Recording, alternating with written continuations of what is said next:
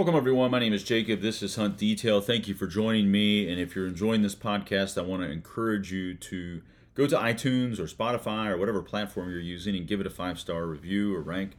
Really appreciate that because it helps support the podcast, helps spread the word. And again, thank you. Of course, we have the Hunt Detail YouTube channel, and there's a lot of cheat sheets for you. Lots of free information, free resources on the Hunt Detail Instagram page. Just go click on the bio in Hunt Detail on Instagram. So last week we talked about some of our off-season to-do lists, and I gave you 10 things to think about. And number 10 was to get permission on a new piece of property for this upcoming year. And you may already have several properties. You may have a lease, you may have 3 permission properties, you may have a family farm, and you may feel like, hey, I'm pretty good. And personally, I hunt a mix of public land. I hunt public land most of the time, and then I hunt some private. And for me, private land offers a couple different sets of value. One is which there's ag on this farm, and we all know how much deer like corn and soybeans and all of that. And there's no other hunting pressure, and so deer movement is a little bit more predictable in some ways. They're not robots, but it is a little bit more predictable, and there's a lot of deer on this particular piece of property. But I like public land because I like to cover ground. I like to break down an area. There's bigger deer on some of the pieces of public that I hunt, and it's big woods, and I get to spread my legs and really explore. And again, if you can understand deer movement on a big chunk of public land, then you've really honed and sharpened your level of woodsmanship. I believe it's much different than if you're hunting a piece of private, in my opinion. So, but again, talking about getting permission, you may have a lot of things, a lot of places that you go, and that is great. But the truth is, that could go away at any time. People move, people sell property, neighborhoods get built, construction goes on, leases get sold, or whatever you could think of, it happens. And so you would rather have more access than less. And also, you could uncover a giant buck on a piece of property that you would have never hunted, but now you've got access to it, and now you got a lot of fun lined up for this upcoming season.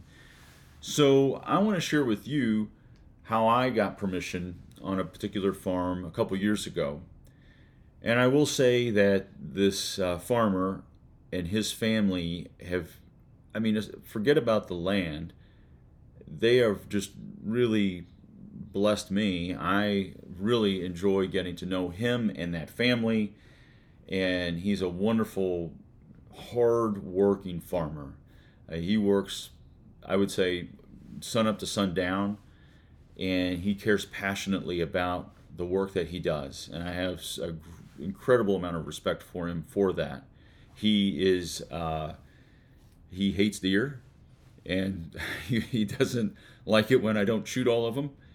In fact, he got mad at me once when I didn't shoot a fawn, and I made the mistake of telling him about it, and he was not happy, really not happy with me. But that was a while ago. Now, what I did a couple years ago was sent out 12 letters to different property owners, and I was using the Onyx platform. Of course, you can use any platform you want, but for me, I was using Onyx, and I was specifically targeting these types of properties. Less than 100 acres, had some sort of ag on them, and had a different point of access to the property. Those were sort of the 3 primary characteristics, and I'll tell you why. First of all, if you have properties that are over 100 acres, let's say it's 400 or 500 acres or 1,000 acres or whatever, that person has probably been hit up 1,000 times. And if it's not under lease by some group or something already, they've probably, it's probably getting ready to be. And so by targeting smaller properties, you sort of cut out, you're going to get maybe access to people that haven't been asked 1,000 times if someone can hunt their property. So that was one of the things that I would look at when I was evaluating properties. And specifically, I would look for properties that didn't have a lot of wooded area either. That's so obvious to see, like, oh, here's a giant wood lot. Let me see if I can hunt it. Well, how about this? Go the other direction. When most people are zigging, you zag. And so for me, it was about finding properties that were a little maybe underlooked. But now, from an agriculture standpoint, I wasn't looking for ag because I wanted to necessarily hunt it. I'm comfortable hunting big woods and not, associated with soybeans or corn or any of that stuff. But people that grow food for a living don't like deer. Just like I mentioned with this farmer, he doesn't like deer. He doesn't like a lot of animals because they take money out of his pocket. And so his mindset is kill them all. And so if someone has something that they value and the deer are destroying it, then they're definitely more open to the idea of someone shooting those deer. And so that was another factor that I looked at with this particular, as I sent out these letters. And then the other one is having a different point of access. So you look at a property and here's a house and there's ag and maybe there's a little bit of woods and you're like, this would be great. But think about it from your movement. They're not going to want somebody coming in at 5 in the morning or whatever to go hunting and then leaving at 8 at night or whatever, coming in at dark and leaving at dark through their driveway. You really want to find a property that has a different route of access so that your comings and goings aren't disturbing them, because no one wants to get ready for dinner and all this and see some guy walking through their backyard with a headlamp on or dragging a dead deer or whatever. And so if you can find a property like that, then all of a sudden when you talk to them, it's like, okay, well, I'll park over there and then I'll just text you when I come in and come out, or how do you want to handle that? Or is it okay if I could just come and go whenever this is my car. If you see it, I'll be back there. However you want to work that out, but you're not disturbing them in a way that's intrusive, because no one wants that. I certainly wouldn't want that as I run my day-to-day with my family and that sort of thing. So those are some of the characteristics of how I approach getting permission. Now, I mentioned that I sent out letters. My bandwidth and my time is very limited, and I have things that I really put a high priority on. And one of them is not driving around to houses only to get told no, and driving around to find out someone's not home.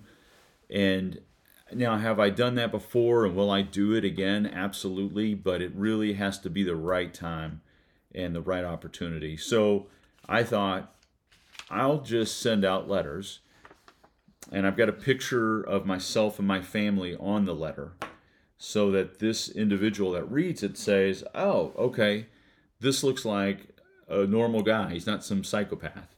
He has a beautiful wife, 2 beautiful kids, and he's somebody that is relatable. So I'm going to read you the letter.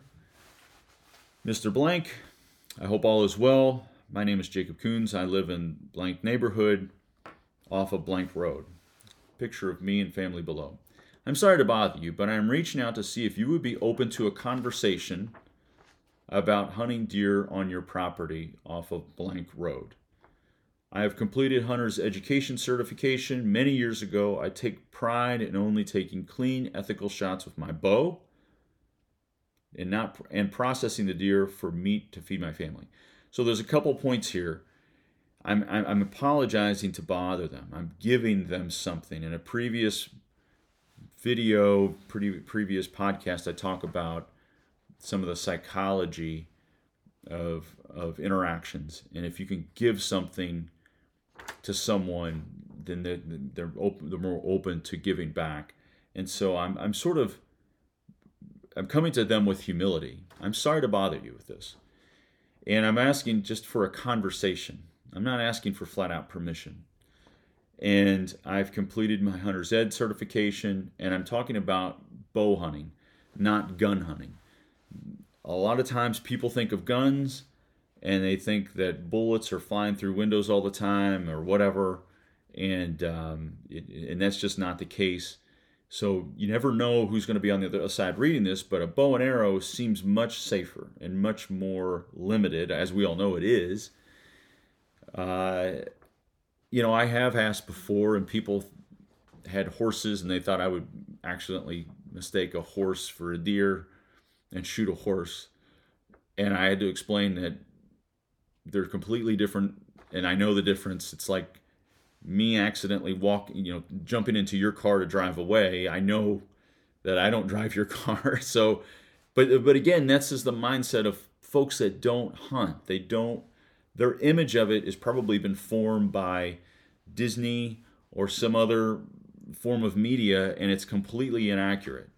And so it's really important to state some of those things up front in terms of hunter's ed and, again, just bow hunting.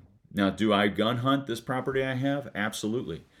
And but it's because of the trust that I've built with this farmer, and he knows that I'm trustworthy. He now knows what I'm like and who I am. As you can imagine, this is the next part of my letter, and I do want to state that this letter will be on my profile on Instagram. If you go to Hunt Detail Instagram, click on the link tree, you can pull this letter down, you can use it verbatim, word for word. It won't have my family picture. Sorry if you wanted to use my family picture, but it won't have that. But you can use this word for word. As you can imagine, the deer herd in our area is significantly over the objective population. Managing their population is crucial to the overall health of the deer herd and helps reduce the number of auto accidents caused by deer and reduces impacts to the crops that area farmers rely on. There you go. There is value in hunting and managing a population. And I think a lot of people know that there's a lot of deer, no matter what state you're in, there's a lot of deer, a lot of whitetails. They eat shrubbery, they get hit. And it's important that we manage them. Please let me know if you would be open to a conversation about me potentially hunting the reference property. I assure you that I would be respectful of your time and, of course, any concerns you have with me hunting, etc. So again, I'm demonstrating humility, communicating respect. Feel free to call me or text me or email me. All the best, Jacob Coons. So there you go. That's my letter. And again, it's expressing humility, it's expressing respect, and it's expressing a value to the process of hunting. Not only providing meat for my family, but also helping reduce deer accidents, managing the deer herd, making sure the deer herd's healthy. A lot of times they'll talk about the fact I'm taking the older deer, so it makes room for the new fawns. There are limited resources. So those are things that you can think about if you wanted to write your own letter. Now, online, you can also find things like hunting waiver and release agreement. And so you could include something like this that would essentially release them. So you can include this, and you don't have to sign it, but you could include that as something for them to review. And it's basically stating that you fall out of a tree, shoot yourself, whatever, they're not liable for you. And so that is another dynamic that if I owned a bunch of property and people wanted to hunt it, what if it got hurt? Am I going to be responsible for his broken neck or whatever? And so that is something else that you can discuss with them and go through with them. But I hope you find that helpful. Years and years ago, Wayne Gretzky said, you miss 100% of the shots you don't take. And so it's really about going out there and just expressing, meeting people, shaking hands. People are generally nice. People are generally respectful. You show up in a pair of blue jeans and a t-shirt or a collared shirt and just say, hey, excuse me, I'm sorry to bother you, sir. I just want to ask you a few questions. I am a deer hunter, a bow hunter, and I have just a great respect for what you do as a farmer. And I know that we have a lot of deer overpopulating, our area, our region, and so that is a concern of mine. Would it be possible that I hunt, whatever, however you want to phrase that?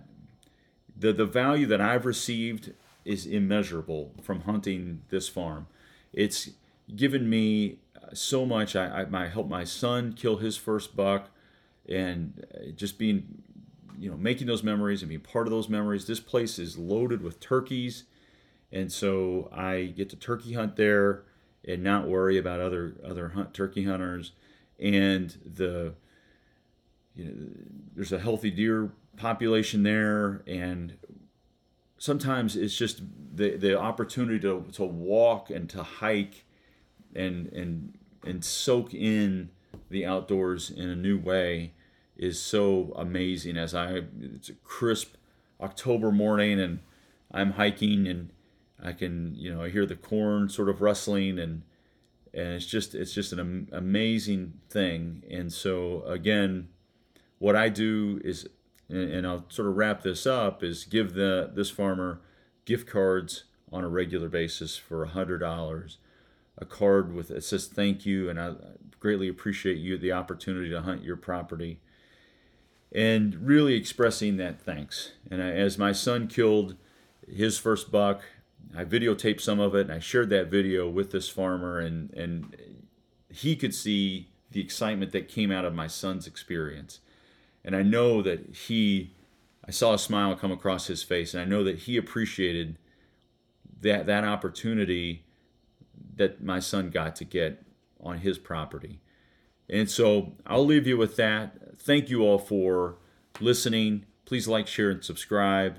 And again, go to Hunt Detail Instagram, and you can get this letter if you want to use it for your own. All the best.